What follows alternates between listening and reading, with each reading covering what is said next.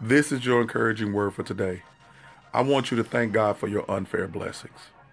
Yes, there are many things that happen in your life that's not fair, and God's blessings is one of them. Think about it. Grace can't be merited. It can't be earned. It can't be bought. It's not because you're so good or so great or super religious. It's just because God is.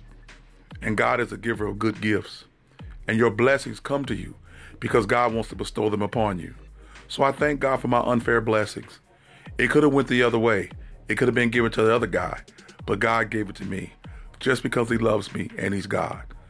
So I want you to be brave enough to thank God for your unfair blessings because it could have been somebody else's, but God bestowed it upon you.